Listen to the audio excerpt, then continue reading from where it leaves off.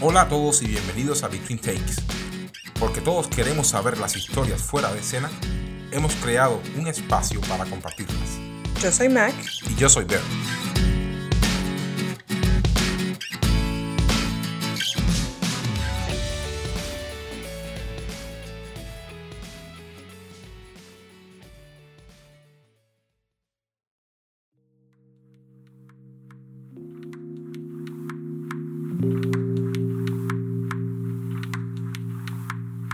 Hola a todos. Es la primera semana del año, semana en la que muchos comenzamos nuevas propuestas y proyectos, nuevos sueños y nuevos retos también. Feliz año nuevo para todos y que este 2019 sea fructífero y lleno de nuevas emociones. Antes de comenzar, queremos recordarles nuestras redes. Pueden encontrarnos en Instagram, Facebook, Twitter y YouTube como Artistnator. Buscamos reconocer individuos que transformen el arte en una forma extraordinaria de comunicar ideas, emociones y estilo de vida. El último día del año 2018, publicamos la primera parte de nuestra entrevista con el joven cineasta mexicano Cristian Proa, quien nos deleitó con una charla muy sincera acerca de su vida y su visión con respecto al panorama cultural de la ciudad de Miami. Ahora te invitamos a escuchar esta segunda parte, la que seguramente disfrutarás tanto como nosotros. Queremos darte las gracias por escucharnos. Te invitamos también a colaborar con nosotros en nuestro blog Virtuoso Talks y agradecemos que nos comentes a través de un mensaje en nuestras redes o a través de nuestra web qué te gustaría escuchar en nuestro podcast. Así que quédense con nosotros, sin más preámbulo, la entrevista. Con un trabajo tan absorbente como es la dirección, la conducción y todo lo que involucra el proceso, ¿cómo conllevas tu vida personal con la vida profesional? Híjole, es muy difícil separarla, menos para mí. Es difícil separarla porque todo el tiempo estoy pensando en... incluso antes de dormir estoy pensando cómo voy a editar tal cosa, qué se me ocurre nuevo. A veces sí tengo que desconectarme y de verdad apagarle, decir off, tengo que concentrarme en otra cosa. Pero cuando disfrutas tanto algo es difícil de alguna manera maniobrar por las dos cosas, ¿no? Yo creo que también hay una frase zen que me gusta mucho que dice cuando como, cuando duermo, ¿no? Como de estar en el presente. Si ahora estoy platicando con ustedes, disfruto de este momento y después ya pensaré en lo demás. Y es algo que de pronto me ha servido mucho. Pero es inevitable que uno va caminando por la calle y se te ocurran historias. Estoy viendo a un objeto y digo, wow, este lugar está increíble para filmar. Me cuesta un poco dilucidar entre esos dos mundos, ¿no? Mi novia es quien de pronto me dice, hey, por aquí no, ya salte de eso, déjalo a un lado y ven, vamos, disfrutemos de esto otro. ¿Ella también es parte de tu mundo del cine o no tiene nada que ver? Ella es actriz, estudió contabilidad y es actriz, ahora está montando una empresa, entonces ella está ahorita enfocada más en los números que en la otra parte, pero sí es alguien que de pronto me aterriza bastante, porque yo tiendo a estar todo el tiempo en esa búsqueda, y ella me dice, bueno ya, ahora concentrémonos en esto, ¿no? Entonces sí, es una pieza fundamental en mi vida para poder sobrellevar esos dos mundos. Mira, yo ahora me da hasta vergüenza decirlo, pero hasta hace poco aprendí cómo llenar un cheque. No sé manejar, no, hay muchas cosas que del mundo real me cuestan trabajo porque nunca me vi en la necesidad de hacerlas. Entonces, ahora que las hago, ella es quien me dice, bueno, mira, esto se llena así, tienes que hacer esto otro. Y la verdad me ha ayudado muchísimo como para equilibrar esa parte. Y bueno, uno se va al cielo, uno vuela y luego hay que aterrizarlo a uno. Bueno, sí, es que la verdad compartir el espacio con una persona creativa no es fácil porque se anteponen como deseos, necesidades, que son humanas, que son de etapas que vas viviendo. Nos cuentas que no tienes hijos todavía, sí. Pero ¿cómo es todo el proyecto de familia? ¿Lo consideras o es un camino que al final el proceso creativo te lleva a andar solo durante un tiempo? ¿Cómo conectas todos esos puntos?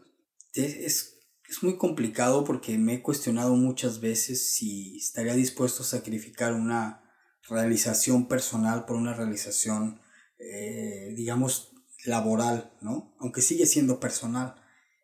Lo que me sucede a mí es que creo, o sea, uno tiene cierta claridad de por qué uno está en este mundo, ¿no? Es lo que todos tratamos de averiguar.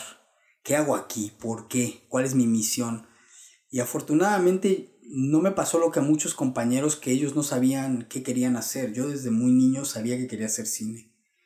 Y eso me ha hecho, desde luego, a veces ponerme metas y no me he detenido. He tratado de caminar hacia ellas sin observar hacia los lados.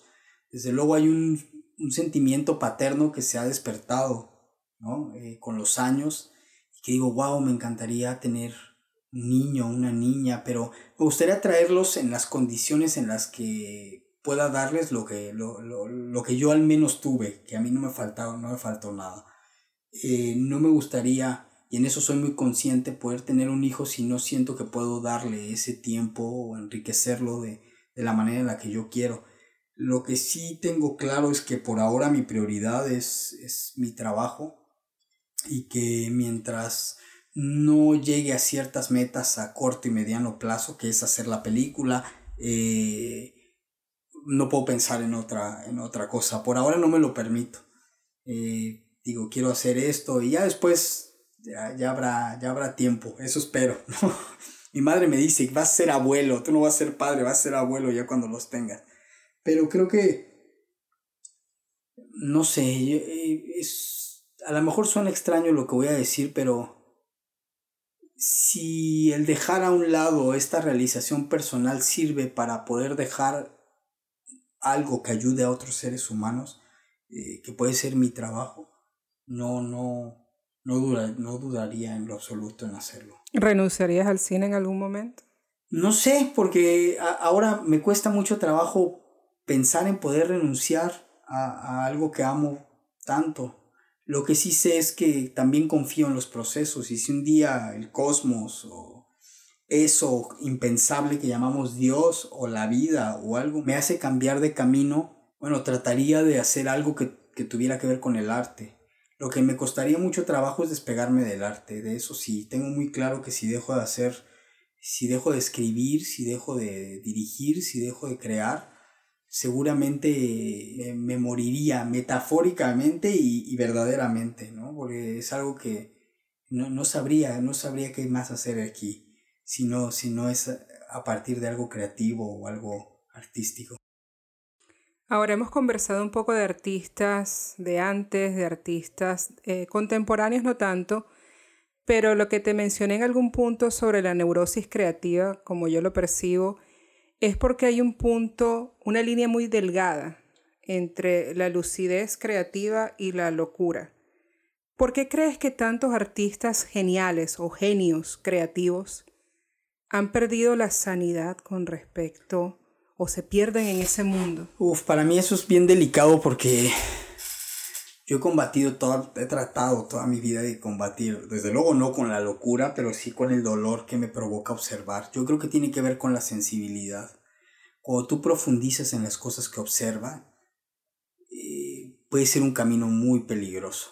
Por ahí, o sea, creo que si realmente observamos la vida, es profundamente agresiva. Uno se puede enloquecer, lo tengo muy claro. O sea, allá afuera hay cosas que cuando las profundizas dices, wow, no puedo creer que esto esté sucediendo. El problema o la virtud es que la mayoría no profundiza en esas cosas, ¿no? Preferimos voltear la cabeza y decir, bueno, sé que pasa, pero prefiero no verlo. Y creo que eso tiene que ver con la valentía de permitirse sentir. Que ahí es donde hay una línea muy delgada que si se rompe te puede llevar, en el mejor de los casos, a una depresión o a crear algo o a la neurosis o al suicidio o a la locura. Porque creo que se necesita ser muy valiente para permitirse sentir. Creo que se requiere de una valentía enorme para decir, sé que esto me va a doler y aún así voy a atravesar por ahí. Y nuestro trabajo es crear emociones. ¿Y cómo pretendo crear emociones y compartirlas si no me dejo un pedazo de las vísceras, de lo que a mí me dolió en la vida, de lo que me gustó, de lo que de lo que me veo y no me gusta. Hay gente que dice que mi trabajo, me dicen, es que tu trabajo es como un poco oscuro. Y yo les digo que no. Me dicen, ¿cuándo vas a hacer historias más de amor? Y les digo, bueno, el día que salga a la calle y observe lo que quiero observar, ese día seguro empezaré a contar historias más alegres. Pero me duele profundamente lo que pasa en el mundo. Me duele que entre nosotros mismos nos segreguemos.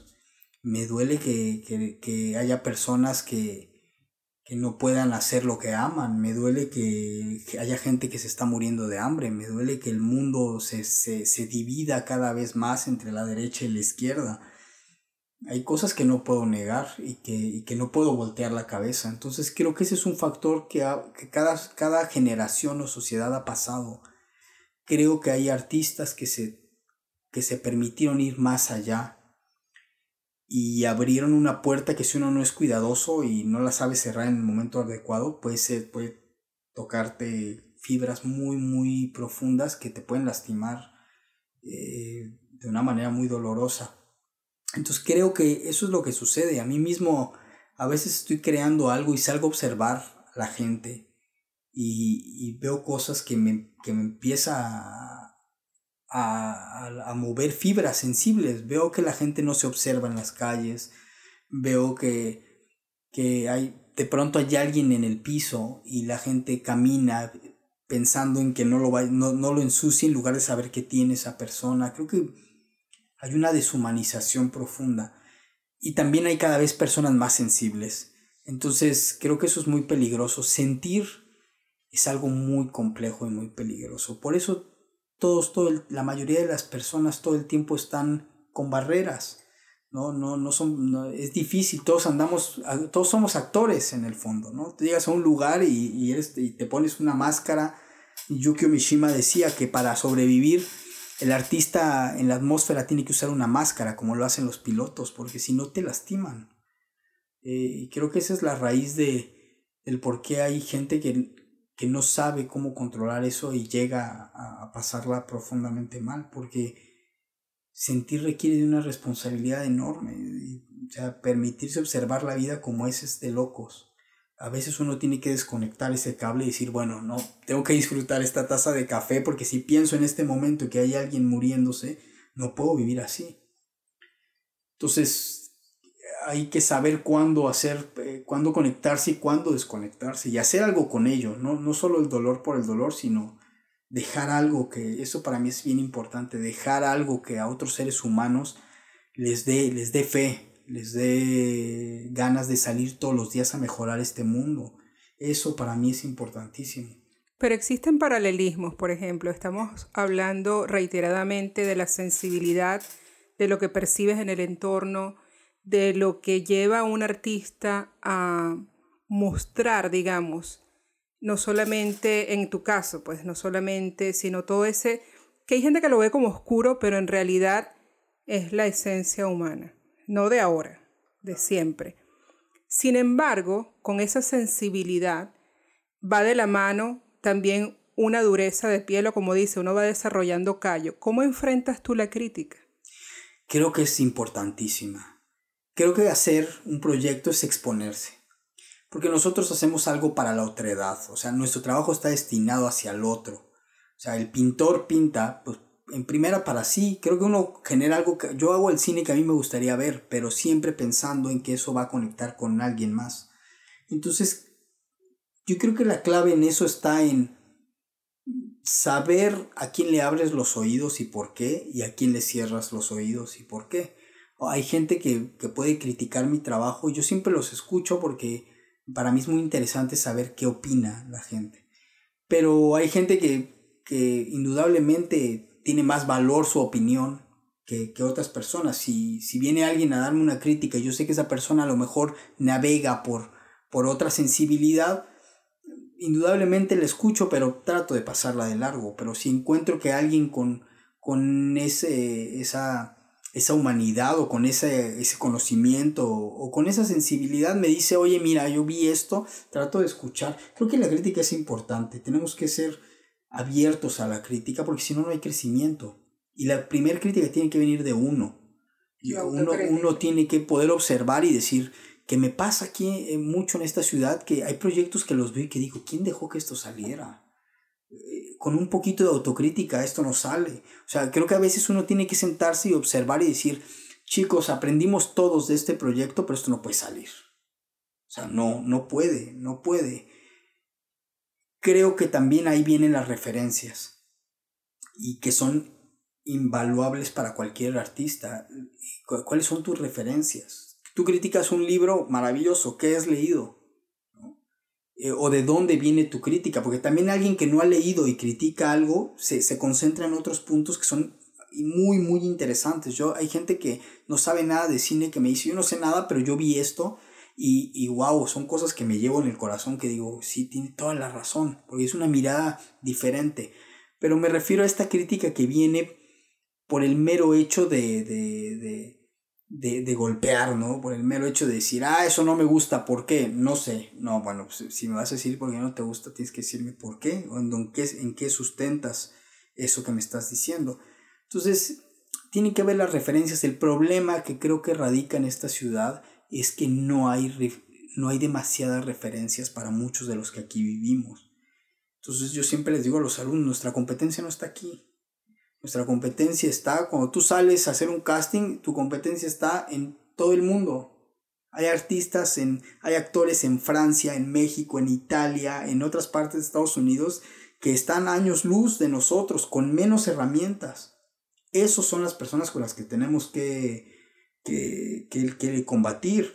Si yo me comparo con alguien aquí que no tiene ni la sensibilidad ni el interés de hacer algo con peso escénico, pues estoy frito. O sea, yo creo que eso es bien importante, decir, ¿a qué aspiro? Aspiro a ser que es subjetivo, ¿no? Pero aspiro a ser uno de los mejores directores. Bueno, ¿quiénes son tus referencias? Y a eso apuntas. Si yo digo, quiero ser uno de los mejores directores, pero veo, no sé, estos programas ¿cómo se llaman? Talk show, o estos como de Caso Cerrado, una cosa de esas, indudablemente mi parámetro es otro. Entonces siempre que me dicen, ese actor es maravilloso, siempre les digo, ¿comparado con qué? Ese actor es buenísimo, ¿comparado con quién? ¿Con Joaquin Phoenix? No tiene nada que hacer. ¿Comparado con el actor de la novela de las 9? Claro, le da 10 vueltas. Entonces siempre hay que darnos cuenta dónde estamos cuando comparamos. Para una hormiga, un enano es un gigante. Y es eso, siempre decir, bueno, ¿con qué estoy comparando? Porque entonces ahí también puede haber otros puntos de partida. Ahora que mencionas lo de las televisoras con programas que a veces, bueno, no son de nuestro interés personal y de nuestra índole, y creo que de la mayoría de la gente que nos escucha, pero ¿en algún momento te has visto o has visto tu visión comprometida por el factor dinero? Que de pronto te digan, mira, esta oportunidad, y tú dices, esto no tiene nada que ver con mi trabajo, pero tengo que traer el pan a la mesa y, bueno, no es mi área, pero voy a dirigir esto. Depende, tiene que ver, hasta ahora no ha sucedido en el sentido de yo creo que hay cosas muy dignas y que uno hace. He dirigido comerciales, he dirigido un par de comerciales y siempre trato que eso donde me involucro tenga cierta manufactura, donde yo diga, bueno, aquí puedo mostrar esa búsqueda que yo tengo. Es algo que a lo mejor, no sé si es necedad mía, pero yo les digo a los alumnos, no podría mirarme al espejo y venirles a dar una clase si mañana me ven haciendo eso que tanto critico. No puedo. Hay cosas que trato de no rebasar. Yo tengo unos propios límites muy marcados y digo, bueno, eso no lo haría. No debo decir jamás, pero hasta este momento, no, pero tratas de aquí y ahora, no lo haría. Prefiero hacer otras cosas, y lo digo abiertamente, preferiría 1000 veces trabajar limpiando sitios. Si me dijeran, trabajas en un restaurante y trapeando, soy inmensamente más feliz que haciendo un programa que sé que en lugar de ayudar a otras personas las va a matar las neuronas. Yo prefiero eso porque no hay trabajos indignos. Yo creo que ahí todos los trabajos son dignos, pero hay cosas, hay ideales con los que uno se compromete. Eso sí, y los ideales con los que yo me comprometí es que siento que el arte es algo más. El arte tiene que generar conciencia, sensibilizar a otros seres humanos, ayudarles o cuestionarles. Entonces esos son los ideales con los que me comprometí y si algo no me acerca a ese ideal, prefiero decir muchas gracias, no soy yo. Me han invitado a proyectos donde yo les digo, miren, el dinero lo necesito, pero no soy el director adecuado, porque la voy a pasar mal yo, la van a pasar mal ustedes soportándome. Seguramente habrá alguien que lo pueda hacer y abro la puerta, ¿no? Eso me ha hecho perderme muchas oportunidades, pero también me ha hecho ganarme muchas otras. Y creo que eso es parte del respeto que nos podemos tener entre colegas y entre seres humanos, cuando alguien, a pesar de las adversidades, siempre encuentra la manera de decir cosas bellas desde donde esté, ¿no? Hay espacios donde no te lo permiten, ¿no? Si a mí me dijeran, dirige la novela, no sé cómo se llama, ¿no? Laberintos de pasión, una cosa de esas, difícilmente podría expresar algo profundo ahí. Difícilmente podría decirle a la gente resistan desde ahí. Entonces prefiero dejarlo pasar y no pasa nada, ¿no?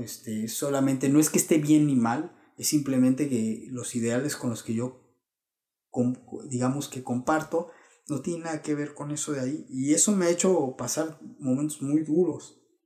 Pero no es la oportunidad también para quizá trasladar o hacer una progresión del género telenovela, por ejemplo. Si tuvieras libertad, sí. El problema es que no hay libertad creativa. O sea, el problema es que hay muchos otros intereses, que es lo que siempre abogo. Creo que hoy más que nunca hay series de televisión que están con una manufactura maravillosa.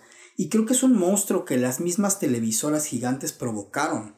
El crecimiento de YouTube, de Netflix, de Hulu, de estas plataformas HBO, nació por el profundo desdén que tenían las televisoras por su audiencia. Y nos damos cuenta que el espectador no es tonto en lo absoluto. La gente quiere ver cosas cada vez más interesantes y de mejor manufactura. Y ahora que la gente puede elegir, ya no están viendo televisión. O sea, yo hablo de cada 10 personas con las que hablo, 9 me dicen, yo no veo televisión para nada. Veo deportes, noticieros, pero todo el tiempo estoy viendo Netflix o YouTube o otras plataformas, porque puedo elegir. Y eso me parece maravilloso. Como todo, tiene sus recovecos oscuros, y siempre hay alguien que se aprovecha para mal y para bien de cualquier plataforma. Pero sí creo que en la medida que dejen libertad a las personas para crear, creo que en esa manera... Yo cuando alguien dice eso no vende, lo he escuchado toda mi vida. Cristian, es que eso no vende. Y les digo, si supiéramos todos lo que vende, estaríamos todos millonarios. La verdad es que no hay fórmulas, hay tendencias, pero no hay fórmulas. Viene una plataforma y rompe con lo que nadie se esperaba y le dijeron que iba a fracasar. Viene un director y hace una película de la que nadie pensó que funcionara y funciona. Entonces no hay fórmulas. Lo que creo es que hay parte de la confianza. Si yo confío en ti, te dejo crear. Yo eso es lo que platico cuando trabajo con alguien. ¿Confías en mí? Sí, entonces déjame crear a partir de lo que ya conoces mi trabajo. Si cuando yo te entregue esto no te gusta, yo absorbo los huevos podridos, como decimos por ahí. Pero déjame trabajar tranquilo. Entonces yo asumo toda la responsabilidad. Si cuando yo termine te entrego y te digo, mira, aquí está, y tú dices, eso no es, yo lo asumo. Pero si no, déjame hacerlo. Y eso es siempre un vínculo que ha existido con la gente que colaboro. Y hasta ahora, pues bueno, no hemos tenido, quiero pensar, problemas, ¿no? Porque también creo que uno va eligiendo las batallas con las que uno pelea. Eso es bien importante. Uno elige sus batallas. Y hay batallas que uno dice, no, esta batalla no la voy a tener ahí porque yo sé lo que va a pasar ahí. Si yo me voy a meter a un canal de televisión muy popular, y yo sé lo que va a pasar ahí. O sea, que lo he visto a lo largo de todos estos años con muchos amigos directores, ¿no? Que hacen cine y que de pronto se vuelve muy seductor hacer televisión, porque te pagan muy bien, y los he visto morirse en vida, diciéndome, no puedo más, no hay creatividad, no puedo hacer nada, no puedo elegir nada, no, soy como un títere que está ahí parado nomás. Entonces... ¿Y por qué no denunciar eso? Porque creo que el medio es... hay algo que yo no tolero, que es el medio tiende a ser queda bien todo el tiempo. Yo me he buscado muchos problemas porque luego para la gente que me lee en Facebook, luego ahí suelto bombas y la gente me dice, no, pero ¿cómo lo dices? Pues lo digo así porque así lo siento. Creo que el peor daño que nos podemos hacer entre nosotros mismos es solaparnos la mediocridad. Y he ido a ver muchas obras de teatro en esta ciudad muy mediocres. Y he ido a ver cortos muy mediocres, he ido a ver televisión muy mediocre y también he ido a ver cosas brillantes, ¿no? Porque esta ciudad tiene ese equilibrio. Pero la gente aplaude las mediocres y aplaude las brillantes y aplaude todo, ¿no? Entonces... Pero esto es por desconocimiento, a eso quería llegar. ¿Cómo ves, siendo lo que mencionaste de que es sembrar en el desierto, ese consejo que te dieron? ¿Cómo ves entonces la ciudad de Miami? Hace 15 años yo vivo en este país y cuando llegué yo decía, pero es que aquí para ver una obra de teatro es inexistente prácticamente la propuesta. Ha ido cambiando con el transcurso de los años. Pero ¿tú crees que es un tema del artista que quiere traer su tema o su propuesta? ¿O cómo educamos al público? Entonces, para que sea perceptivo eso es muy importante y creo que es algo que he platicado con mucha gente. Yo les digo, la mejor manera de crecer es exigirnos y exigirle al espectador. Es decir, el arte a lo largo del tiempo nunca se ha hecho a la medida del espectador. O sea, si revisas las tendencias, a lo largo de la historia del arte había algo que decir, un artista quería decir algo y lo decía y la gente lo rechazaba o lo abrazaba, pero ese es el camino que creo que es el idóneo.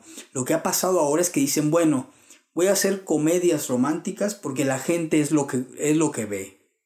Y entonces yo siempre les pregunto, ¿te amoldas tú a la gente o la educas? Porque ahí hay un camino peligroso. Creo que es nuestra responsabilidad educar a la gente y es responsabilidad de la gente exigirnos más. En la medida que ese equipo, esa energía que vaya de vaivén se geste, vamos a crecer todos. Si yo voy a ver una obra de teatro que no, y sé que no está bien, y la rechazo, te apuesto que esa persona que hizo esa obra se la pensará 2 veces para hacer otra igual.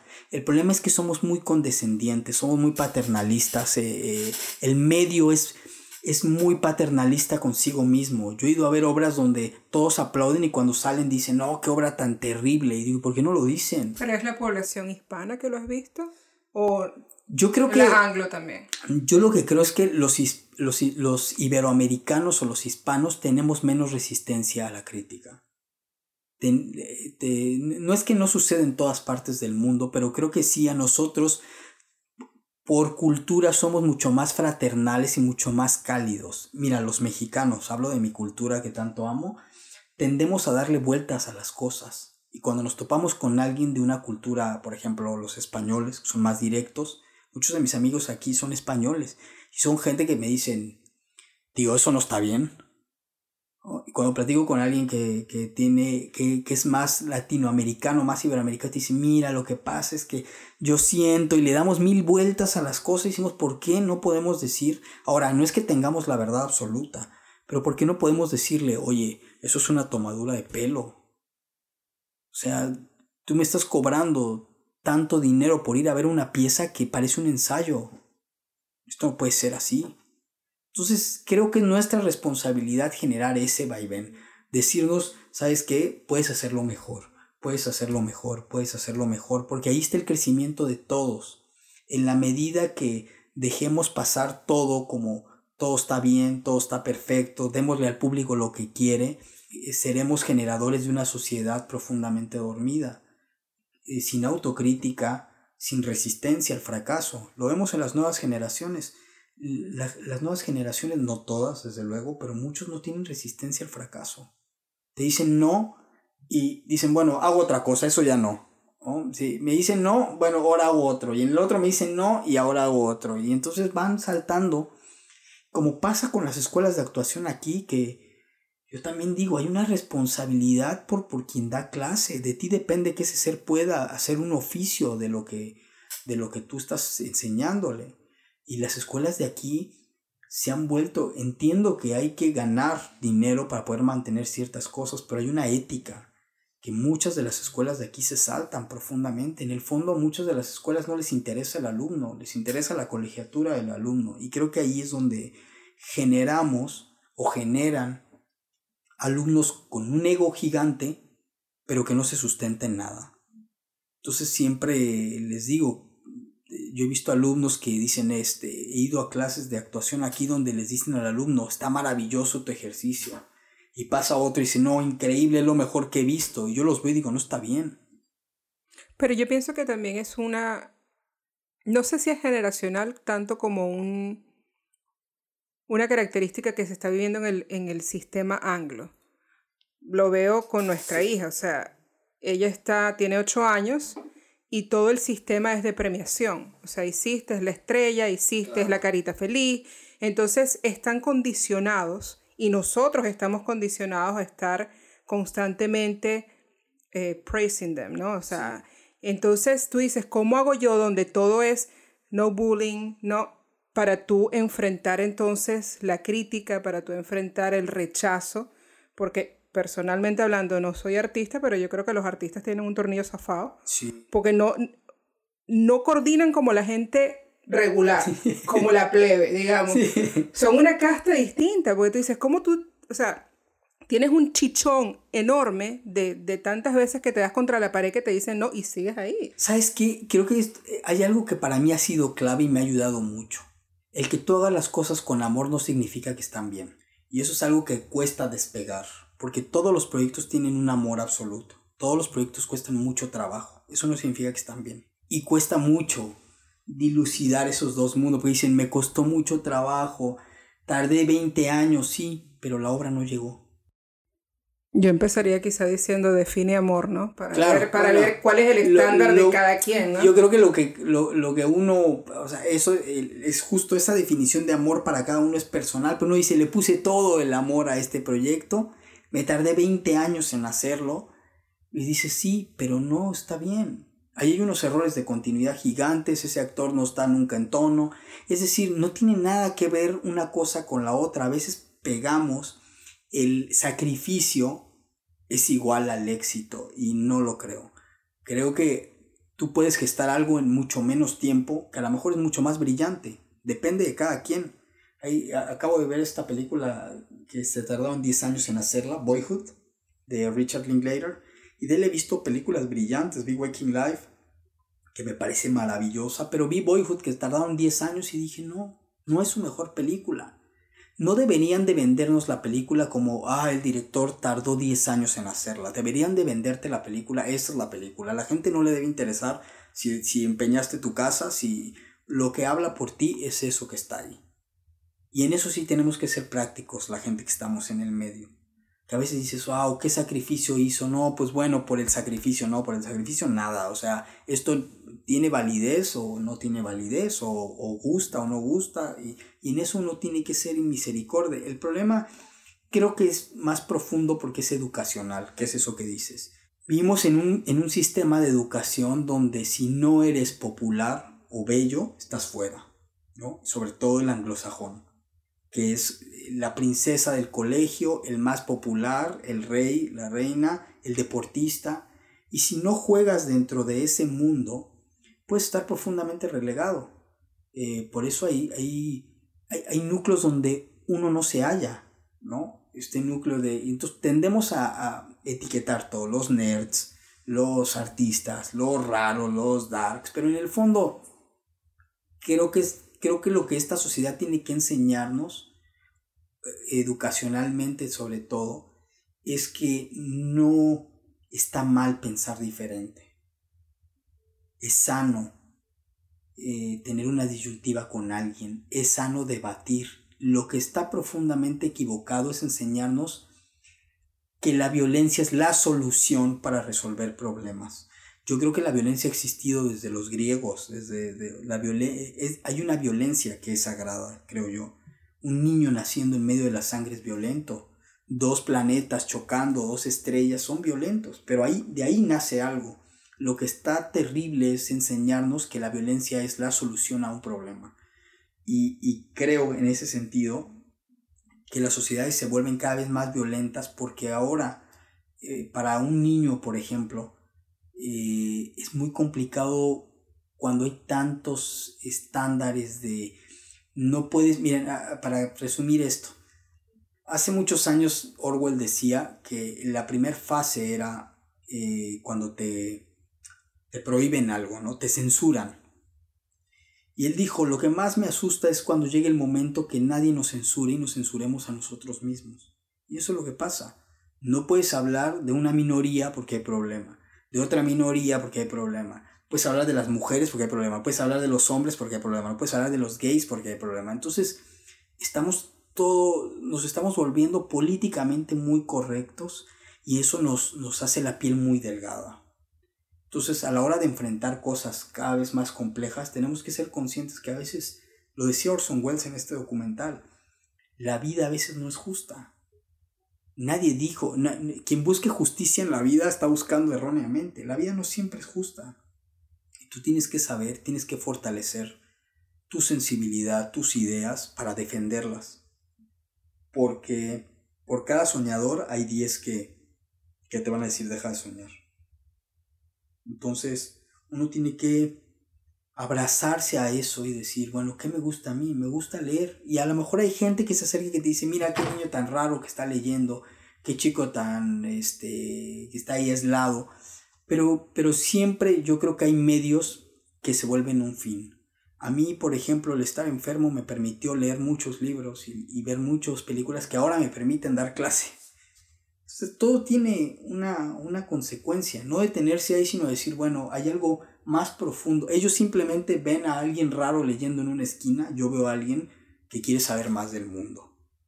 Y darle la vuelta a los conceptos, desmitificarlos, creo que es lo que nos hace ser cada vez más, no quiero decir duros, porque creo que la rigidez está peleada con la creatividad, pero sí más flexibles. Ser como el agua que toma la forma del recipiente, pero sin dejar de ser agua. Eso es lo que uno tiene que hacer, ¿no? Entender que el mundo hay un montón de variables y que cuando alguien te agrede es su agresión, no es la tuya. Yo hay veces que viene un alumno de que está de malas y les digo a los demás, está de malas él, no ustedes. No se permen de eso porque entonces no se agarren de ahí. O sea, si tú tienes un problema es tu problema, no es mi problema. Yo por qué voy a perder mi sonrisa si tú no estás bien. Eso es cosa tuya, la podemos arreglar, vemos cómo te ayudo, pero... Ahora, trasladando eso que acabas de decir al set, cuando tú tienes un grupo de actores y tienes un crew, somos humanos, y de pronto llegas un día de grabación y estás de malas. ¿Cómo armonizas tú esos diferentes temperamentos en el set? Trato de separar,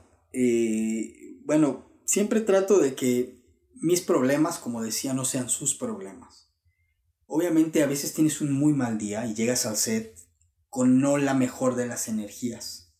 Pero siempre para mí la respiración es muy importante, entender que si no estoy sereno me voy a nublar. Por eso los samuráis y los combatientes te decían, el primero que siente odio pierde, posiblemente acabe muerto porque no piensa. En las batallas tú tienes que estar sereno para ser táctico, para mover tus piezas. Entonces entender que hay 4 centros, que es lo que hablábamos. Mi centro emocional está enojado, pero mi centro intelectual no. Mi centro corporal tampoco. Entonces, ¿por qué voy a llenar de ese centro? Es un centro el que está enojado, no los demás. Mi corporalidad está relajada, mi intelecto está funcionando, entonces me agarro de los otros centros. Trato de que ese no me afecte, ¿no? Es difícil a veces porque a veces somos humanos y a veces se te sale que hay pleitos, te gritas con alguien, pero siempre yo les digo a todos, nada es personal. Yo he tenido compañeros, le mando un saludo a uno de mis grandes amigos, Carlos González, que en los ensayos nos decíamos de todo. Y cuando decían corte, decíamos, hoy vamos a tomarnos una cerveza, y nos reíamos, todos decían, pues están como cabras estos dos tipos, y se acaban de gritonear. Pues sí, pero el director se quedó ahí, el actor se quedó ahí, aquí estamos Cristian y Carlos, vámonos para tomar algo. Es bien importante eso, no tomárselo personal. aprender a separar, ¿no? Y que creo que el director es el que debe estar menos estresado de todo el crew. No siempre es la norma. No, y porque nos cuesta trabajo dominar las emociones, pero un director que está tenso, tensa todo el crew. Yo por eso digo... ¿Alguna vez has tenido una rebelión de crew? No, hasta ahora no. Hasta ahora no. Me ha tocado trabajar en paz descanse con un actor que yo quiero mucho, quería mucho, porque falleció, que era muy complicado, dejaba todos los proyectos, me decían no trabajes con él porque deja todos los proyectos, es un tipo muy difícil. Yo dije quiero trabajar con él y ver dónde estoy, a ver si puedo domarlo, y me di cuenta que en el fondo lo único que queremos es que nos entiendan. Todos somos, hasta el tipo más neurótico, lo único que quiere es que lo puedas observar y decirle, bueno, entiendo por qué te sientes así. Pero hay gente que no se deja querer para nada. No, pero a esa gente tú tienes que... hay cierta línea que no... Cuando la gente viene con ciertas limitantes o muchas defensas, me limito a dirigirlos. ¿Sabes qué? Ve más lento, ve más rápido, muévete de aquí para allá, muévete. Y trato de no... Si hay algo que no me gusta, le digo, prueba por aquí, prueba por acá. Hay otros actores con los que hago un vínculo más personal. Me acerco y les digo, ¿cómo te sientes? ¿Cómo estás? Oye, ven, tranquilo, hagamos algo antes de entrar. Yo creo que ahí cada actor necesita algo, cada persona en el crew necesita algo. Hay gente que necesita más confianza. Hay gente que si le das confianza se transforma en ego. Hay gente que si le das confianza lo hace sentirse seguro. Hay gente que si le dices cómo moverse se ofende. Hay gente que si no le dices cómo moverse se queda quieto. Y se trata, creo que eso es parte de cualquier artista, el conocimiento del ser humano. Estamos conversando con Cristian Proa. Vamos a una pausa y enseguida regresamos. Este podcast llega a ustedes gracias a Artistnator, una plataforma para la difusión de artistas que impactan con su arte la escena local y más allá de sus fronteras. Pueden encontrarnos en Instagram, Facebook, Twitter y YouTube como Artistnator. Estamos de vuelta con ustedes. Seguimos conversando con Cristian Proa. ¿Alguna vez te ha tocado despedir a algún actor? No. No. Yo creo que tiene que ver porque no hago castings. Entonces con los que trabajo son gente que primero siento que son buenos seres humanos. Sí me ha tocado regañar fuerte a alguien. Me ha tocado en alguna escena donde se genera tensión pegarle un par de gritos a alguien. Pero nunca me ha tocado como decirle a alguien, oye, estás despedido. Siempre le digo, mira, te elegí porque confío en ti. A lo mejor hoy no tuviste un buen día. ¿Necesitas tomarte 10 minutos? Sí, Chris, no me siento bien. Bueno, tómatelos, pasa nada, ven. Seguimos un trago, nos sentamos y ya, relájate. Todo esto es para ti, relájate. A veces se puede, a veces no. Pero yo creo que son resistencias. Y lo que uno tiene que hacer es, creo que la función del arte, o así lo entendí yo, es podernos dar lo que no nos dieron. A mí, por eso uno se emociona con películas que están en el Polo Norte o en Machu Picchu, que dice, wow, ese lugar está increíble. Y uno siempre se da lo que uno necesita. Y lo mismo ocurre con el crew. Cuando hice The Spirit Was Gone, yo era el más joven de todo el crew, el director. Todos eran un grupo de venezolanos, que los adoro profundamente, pero todos el más joven tenía 20 películas en la espalda. Como editor o como director de arte. El director de arte tenía 25 películas. Mi asistente de dirección tenía 20 películas en la espalda. Y siempre te miran diciendo, bueno, a ver si es cierto, ¿no? Te prueban, aunque sea inconsciente. Pero creo que en el momento en el que ellos ven que uno se relaja y que sabe a dónde va, los demás dicen, bueno, sigámoslo a ver a dónde nos lleva. Y creo que eso es parte fundamental. Si tuviera que decirle algo a la gente, que en cualquier disciplina donde sea cabeza, no dejen que las emociones dominen las decisiones, porque entonces entras a un terreno donde vas a quedar muy desfavorecido. Tienes que relajarte y saber entender por qué estás tomando esas decisiones, por qué estás enojado, por qué no está funcionando el actor, porque es la única manera de resurgir un proyecto. Si el actor no funciona y yo me enojo, ahí no hay salida. Tengo que observarlo y decir, ¿por qué no está funcionando? ¿Qué le pasa? Tuvo un mal día, necesita que lo guíe, necesita que le ponga música, necesita que lo aísle. ¿Qué necesita? Para eso estoy yo, siempre les digo, yo estoy para... ¿Qué necesitas? Para hacer mejor tu trabajo. Chris, necesito silencio. Ok, en la medida de lo posible lo haremos, porque hay gente trabajando y también esa gente merece un respeto. Vamos a ser lo más silencioso que podamos. Y hay gente a la que le cumple ciertos caprichos y hay gente a la que no. Hay gente que le digo, ¿quieres silencio? Bueno, los demás hagan ruido. Y entonces ya ahí se ablanda y dice, bueno, ya sé que no voy a venir a hacer lo que se me pega la gana. Entonces le digo, bueno, ya, ok, ahora sí, todos en el mismo... O sea, entender que nadie es más valioso en un set. Es tan valioso el que conecta la luz como la actriz. Yo una vez le dije a un actor, estaba regañando a un técnico y le dije, hey, aquí nadie grita, mi set nadie grita, ni yo. Entonces le dije, si él no conecta la luz, tú no te ves. Y si no te ves, no hay película. Así que, con mucho respeto al Señor, por favor, y vamos a trabajar aquí. Aquí somos como una familia.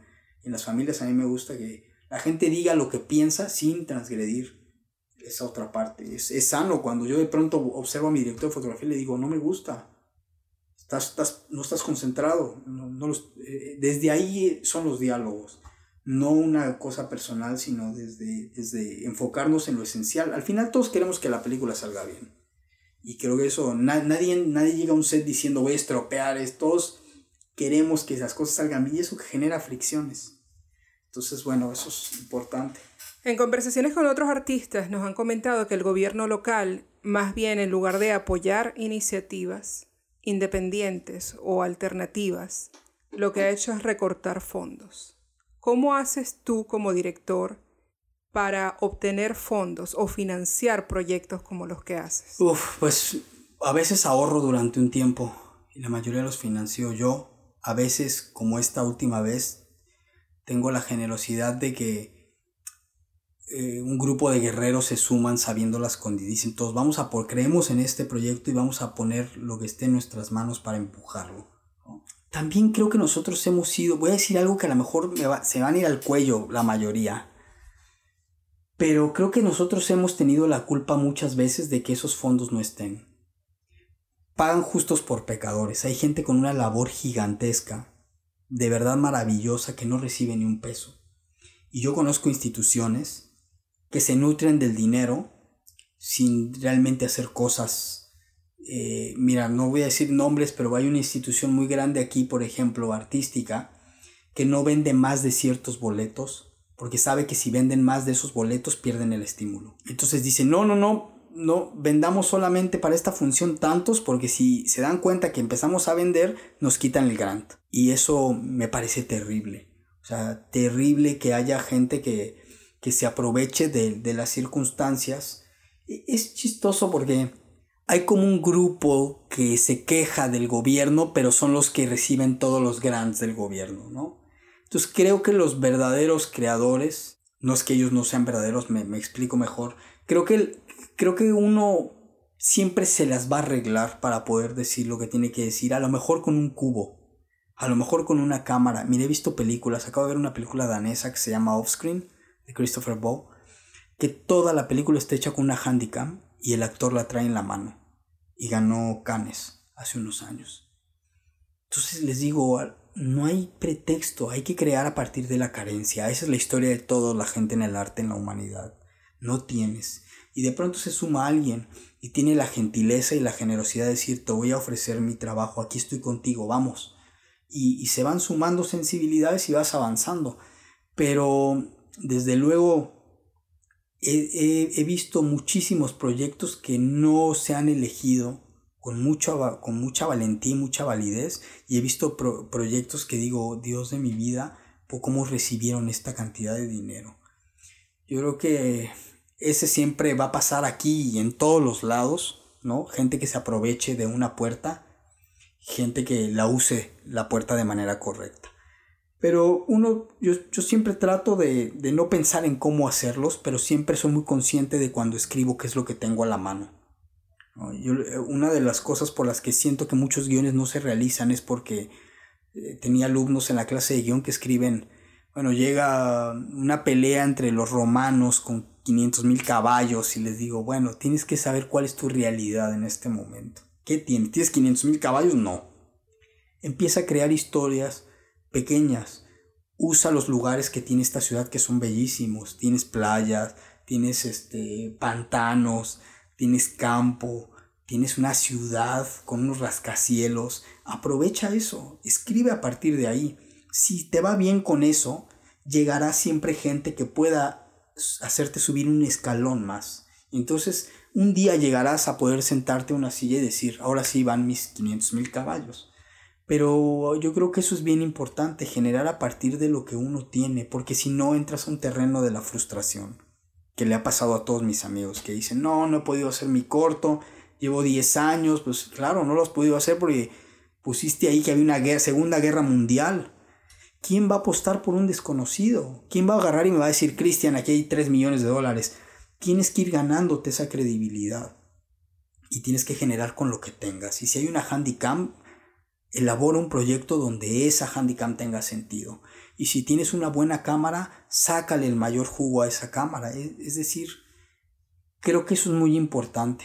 No olvidarnos que al final la importancia del arte radica en el contenido, en la sustancia. El cómo es un pretexto. Lo que para mí me parece importante es el qué estás diciendo. Tengas una herramienta o 100, siempre puedes hacer llegar tu mensaje. ¿Y cómo puede hacer la comunidad hispanoparlante en esta ciudad para unirse? Hemos también percibido a través de diferentes entrevistas que hay mucha desunión, cada quien está tratando de hacer lo suyo, pero en frentes individuales, como solo. No vamos a caer en las quejas ni en nombres específicos, pero ¿qué propuesta tienes tú? Porque promueves mucho la colaboración entre diferentes disciplinas. Yo creo que primero hay que bajar las armas todos, ¿no? Es decir, hay veces que te sientas con alguien a tomar un café y trae la espada desenvainada y decirle, hey, yo no soy el contrincante, estamos todos queremos mejorar esta ciudad a partir de lo que hacemos, todos queremos decir mensajes y creo que yo he encontrado afortunadamente a gente maravillosa en esta ciudad que siempre se ha sumado y que yo les digo, si un día me necesitan para lo que sea, yo ahí estoy. Creo que eso es fundamental. Entender que no estamos para competir, sino para compartir. A mí me gusta ir a ver el trabajo de colegas que son directores y me nutro de eso. Digo, qué maravilla, ¿no? Hay veces que veo algo que hicieron y digo, ¿cómo lo resolvió? Qué increíble, a mí nunca se me hubiera ocurrido eso. Creo que si uno parte de esa mirada que no tiene que ver con la competencia de si él entra me va a quitar a mí. Yo soy ferviente creyente de que no podría existir la competencia porque tú tienes una manera de ver la vida y eso se ve en tu manufactura, ¿no? Si nos dieran a los dos a dirigir Caperucita Roja, seguramente haríamos cosas súper diferentes. Entonces, creo que hay que mantener canales abiertos. Creo que, por ejemplo, la labor que ustedes hacen es importantísima. Yo echo de menos mucho las tertulias. En México yo me acuerdo que había un amigo que tenía siempre su casa abierta y nos juntábamos gente, estábamos en el medio y hablábamos horas y era un punto de encuentro.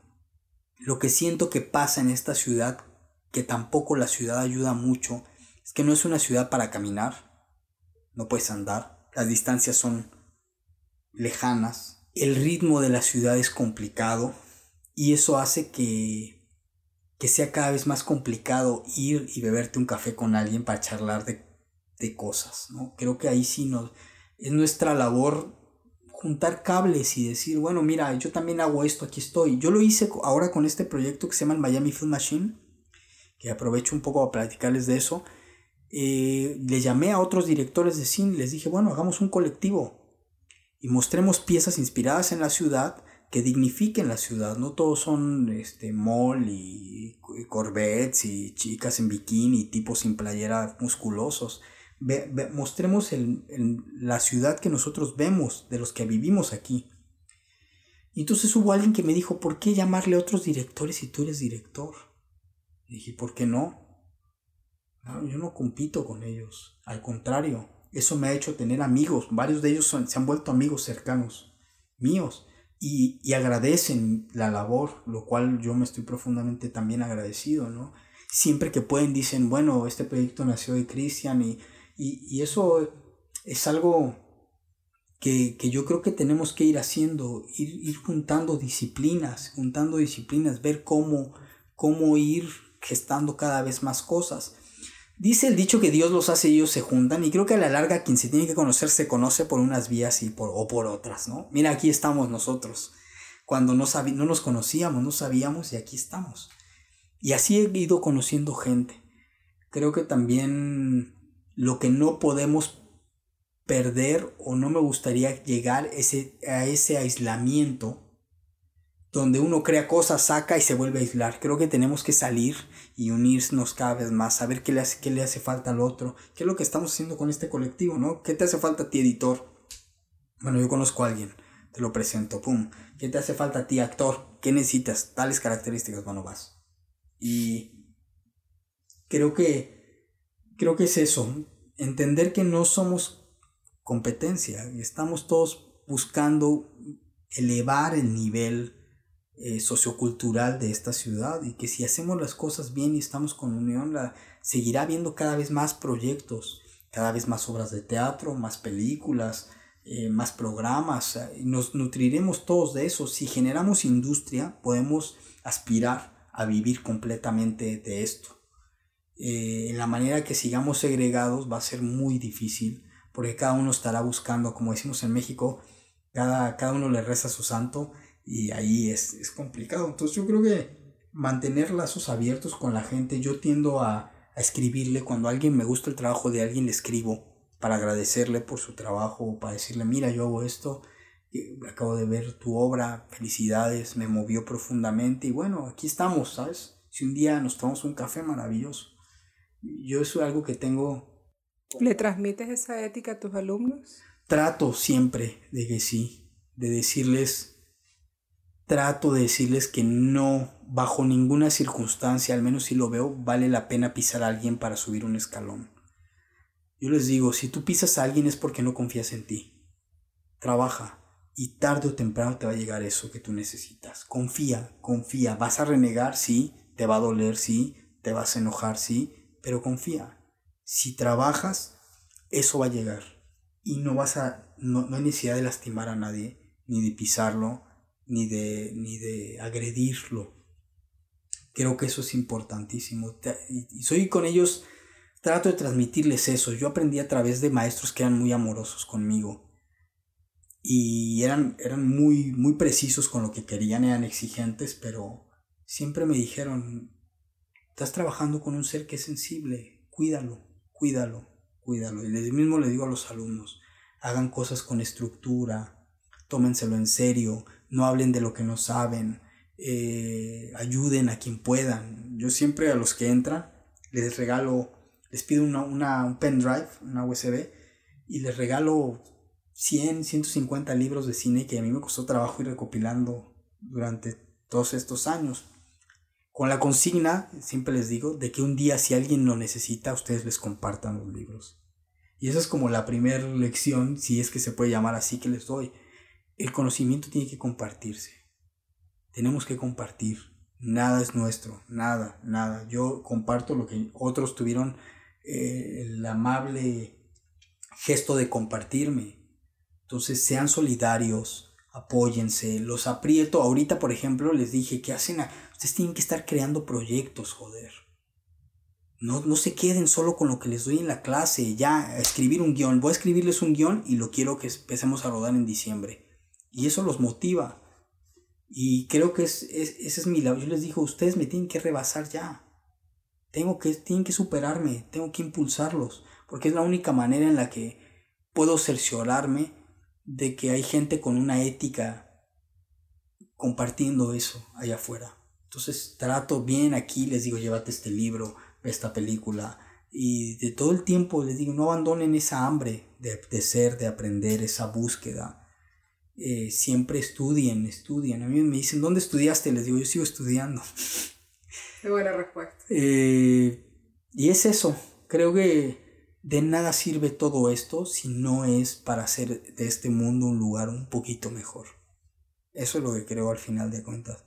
El arte, la literatura, la ciencia, la economía son pretextos para hacer de este mundo un poquito mejor. Algunos no lo hacen así, pero los que todavía creemos que se puede, seguiremos resistiendo en la medida que nos dejen.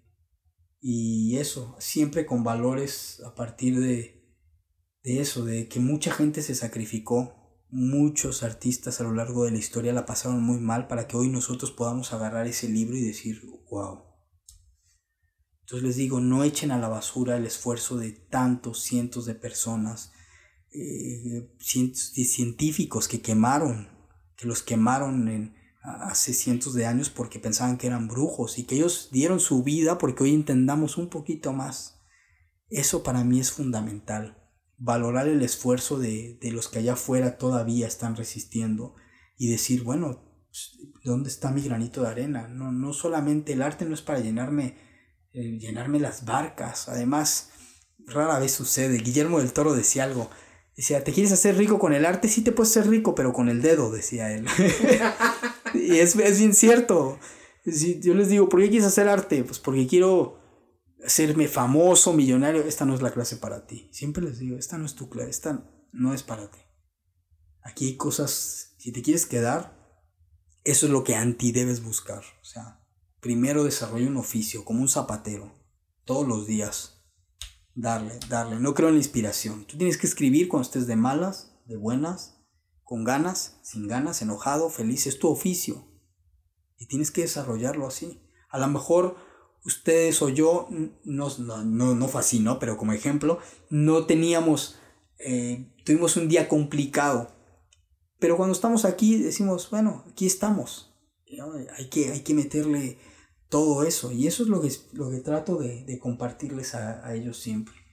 Y afortunadamente hasta este momento he podido, y es algo que siempre voy a estar eternamente agradecido con la vida, con las personas como ustedes que confían en lo que hago y que piensan que lo que puedo decir puede ser valioso para alguien. Absolutamente. Nos estamos acercando ya hacia el final de la entrevista, pero quisiera preguntarte ¿en qué proyectos estás en este momento? ¿Qué estás trabajando? Bueno, ahora empiezo la postproducción del último cortometraje que hice que se llama Void, para estrenarlo en febrero en el festival Indie Passion Film Festival, que es un festival que está creciendo. Este es el tercer año y vienen películas iberoamericanas. Me dieron un espacio ahí con el Miami Film Machine y vamos a varios directores a presentar estas piezas. Quiero montar teatro, El sueño sin fin de Alejandro Jodorowsky, que por ahí me dieron permiso de montarla y quiero hacerlo. No es nada fácil, es un reto complicado. Son 27 personajes interpretados por 2 actores. Entonces es un reto complicado. Estoy preproduciendo mi ópera prima, como un largometraje que se llama Moloch, que todavía no puedo decir muy bien quién es el actor porque estamos ahí en eso, pero es alguien que además sería un honor trabajar con él. Estoy en eso. Estoy escribiendo un libro que se llama La última soga sobre la viga, que también te habla sobre resistir. El libro es acerca de un hombre que buscando la muerte encuentra la vida. Y entonces dice, wow, nadie debería querer morirse nunca. Esto es maravilloso, ¿no? Con todo lo complejo que puede ser, siempre va a valer la pena vivir. Siempre va a ser increíble respirar, ¿no? Y ese es como el mensaje que quiero compartir.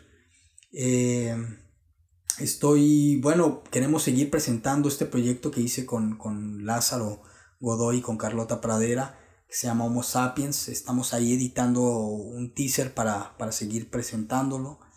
Y bueno, por ahora eso, entre las clases, los talleres, y nada, me falta planchar los domingos, pero por ahora en eso, toda mi energía está en el largometraje, en esta pieza de Void, y bueno, en este proyecto que quiero hacer con los alumnos, que se llama The House of the Rising Sun, se llama que es la primera vez que voy a hablar de la Florida. Siempre trato de que mis proyectos parezca cualquier sitio. Y este proyecto, que aparte se aleja de lo que he estado haciendo yo, es una comedia de humor muy negro, que lo escribí pensando en que uno de los alumnos pueda dirigirlo. y que puedan hacer el proyecto y lanzarlo. Entonces, bueno, por ahora eso. ¿Existe algún proyecto, aparte de lo que estás haciendo, que es tu sueño dorado, que tú dices, bueno, mi realización vendría con esto? Sí, yo creo que son dos cosas. Primero, la película. Creo que decía Tarantino que cuando él iba a hacer su primer película, él se sentía inmortal, que a veces iba en las calles y caminaba donde pasaban autos y dice, yo no me puedo morir hasta que no haga mi primer película. Yo sé que vine a hacer cine, así que no me puede pasar nada. Y cuando hizo la película dijo, me empecé a preocupar porque dije, ahora sí ya me puedo morir, ahora sí me puede pasar algo. Hay dos sueños que, bueno, primero es la película, y la otra es dirigir ópera. Me muero por dirigir Don Giovanni o Fidelio. Dirigir la ópera para mí es algo que... Ya, pero rebobina, espérate. ¿Cómo pasamos de cine a la ópera? Y ese interés. Porque desde niño, yo me acuerdo, mi tía, que paz descanse, murió hace ya un par de años, que la adoro con todo mi corazón, tenía música clásica y ópera, y yo siempre iba y me los llevaba a escondidas. Ella desde luego se daba cuenta y lo regresaba. Y la ópera marcó desde muy niño. A nadie le gusta la ópera en mi casa, pero a mí me marcó profundamente, muchísimo. Me encanta la ópera y siempre dije, si un día dirijo, o sea, aparte del cine, puedo dirigir ópera, darle una estética visual a eso, híjole, para mí sería uno de los más grandes sueños. Pero llevarla al cine como no, dirigirla, que está haciendo, o en vivo. No, dirigirla en vivo. Me encantaría profundamente dirigir algo de ópera, ¿no? Fausto inclusive, algo así, pero me gusta Don Giovanni, Fidelio, o Carmen, Caballería Rusticana, no sé, algo, pero una de esas sería como un gran sueño, porque aparte sé que podría aportar visualmente algo rarísimo y diferente a la ópera convencional. Entonces eso me emociona mucho. Ojalá se pueda un día. Me ha sorprendido muchas partes de la entrevista que has dicho, pero aquí sí me robaste del asiento. No me lo esperaba. La verdad que está genial. Bueno, para cerrar la entrevista, que nos quedaríamos aquí hablando contigo, está deliciosa. Yo también, pocas veces me siento así tan feliz. ¿Dónde podemos encontrarte? Si queremos ver tu trabajo, si queremos estar en contacto contigo, estar viendo lo que estás haciendo. Bueno, tengo una página en Facebook, Cristian Proa, Cristian sin H, PROA, Instagram, Cristian Proa Director, y Twitter, que estoy como @CrisProa.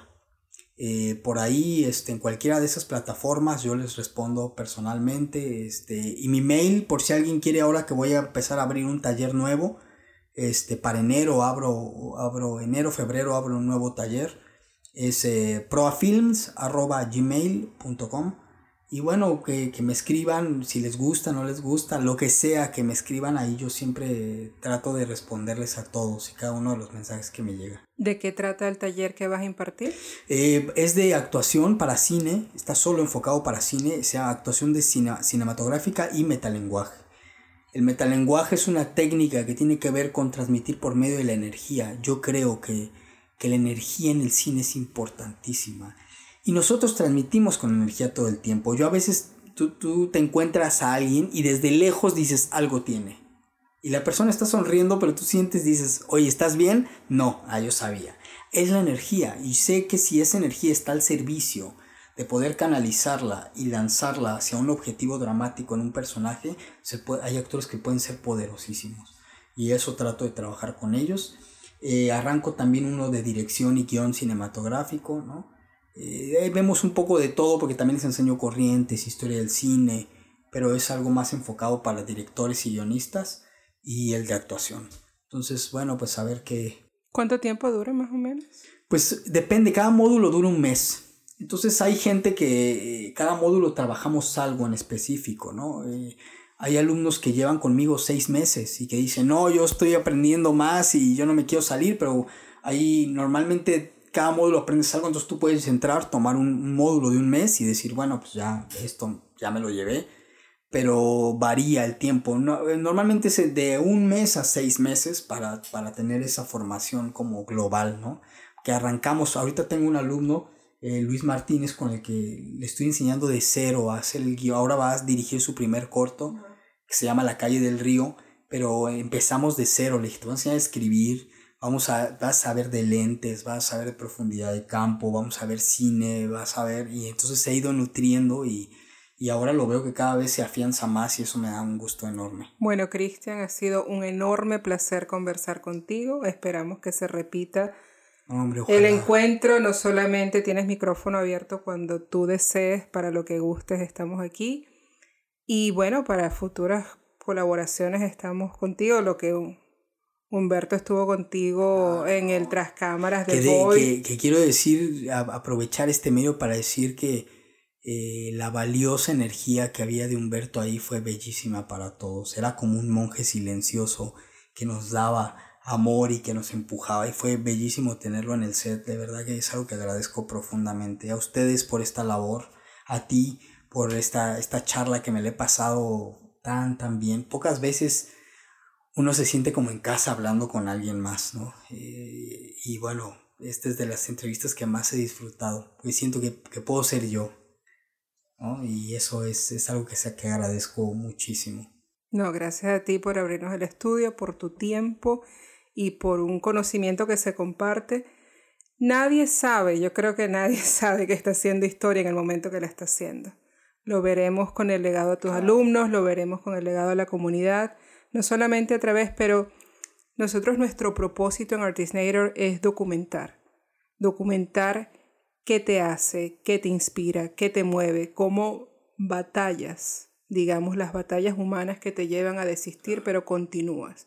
Entonces tu aporte es sumamente valioso y la verdad, nuevamente, te reiteramos muchas gracias por estar en Between Takes. Gracias, de verdad que esta ha sido una caricia al corazón. Aprovecho rápido para recomendar 3 películas a la gente que esté interesada. Creo que 3 películas que a mí me inspiraron ahora que dijiste eso fue Stalker, de Andrei Tarkovsky, 8:30 de Fellini, que me parece fue fundamental. Y creo, vamos a poner ahí, porque fue por mi maestro, La montaña sagrada de Alejandro Jodorowsky. Creo que ahí échenle un ojo a esas 3 películas que estoy seguro que les van a cambiar la manera de ver el cine.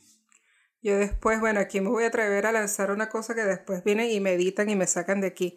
Pero ya que ustedes dos son de cine, a mí se me ocurre que después podemos hacer una especie de tertulia de micrófono de cine de ustedes dos. Oh, buenísimo. A ver, y compartimos con la audiencia. Claro, sería bellísimo. Que ya ese es un universo que se los dejo a ustedes porque ya, pero bueno, es una idea que surgió espontáneamente y vamos a concretarla. Buenísimo, y podemos recomendar cosas ahí. Perfectísimo. Charlar, sí. Me trae a la memoria, leí en algún sitio, tú continúas Cinema 4, podcast. Sí, bueno, eso lo hice hace muchos años. Lo hice con Rodolfo Romero, que es uno de los diseñadores de audio de Amores Perros, esta película con Alejandro González Iñárritu, y es un ser humano increíble. Y en ese momento yo estaba en México y teníamos la cosquilla de hacer una cosa cinematográfica, Cinema 4. Yo tenía una sección ahí de una muestra de cine que se llamaba 1910. Entonces ellos recomendaban cosas más comerciales y yo recomendaba unas clavadeces así que decían nadie ha visto eso nunca, pero era lo que daba equilibrio y era muy padre. Afortunado, desgraciadamente el proyecto tuvo que fragmentarse porque yo me fui de México, porque bueno, Rodolfo Romero, a quien mando un enorme abrazo, puso un estudio de diseño de audio que se llama Silence en México, y entonces como que cada uno teníamos cosas alternas, entonces ya no pudimos seguir haciéndolo, ¿no? Pero era un proyecto que disfrutaba muchísimo porque compartir esas cosas que yo veía y que me hacían feliz, yo decía, wow, vean esto, por favor. Y había gente que sí me decía, qué increíble, nunca me imaginé que esa película existiera, y wow, me cambió la vida, y eso es la idea. Así ¿Hay algún sitio donde podamos escuchar de pronto? Sí, yo les puedo enviar ahí un par de links del podcast que está. Y lo agregamos dentro de... Ahí teníamos esa sección y bueno, ahí recomendé cosas clásicos y también cosas que de pronto eran bien difíciles de conocerlas, a menos que estuvieras muy empapado del medio. Bueno, señores, esto es todo por ahora. Nos despedimos, recesamos transmisiones y vamos a seguir disfrutando de un mezcalito. Bye, bye. Muchas gracias. Chao. Espero hayan disfrutado esta segunda parte de la entrevista con el cineasta mexicano Cristian Proa. Gracias por acompañarnos en este episodio. Nos despedimos hasta la próxima.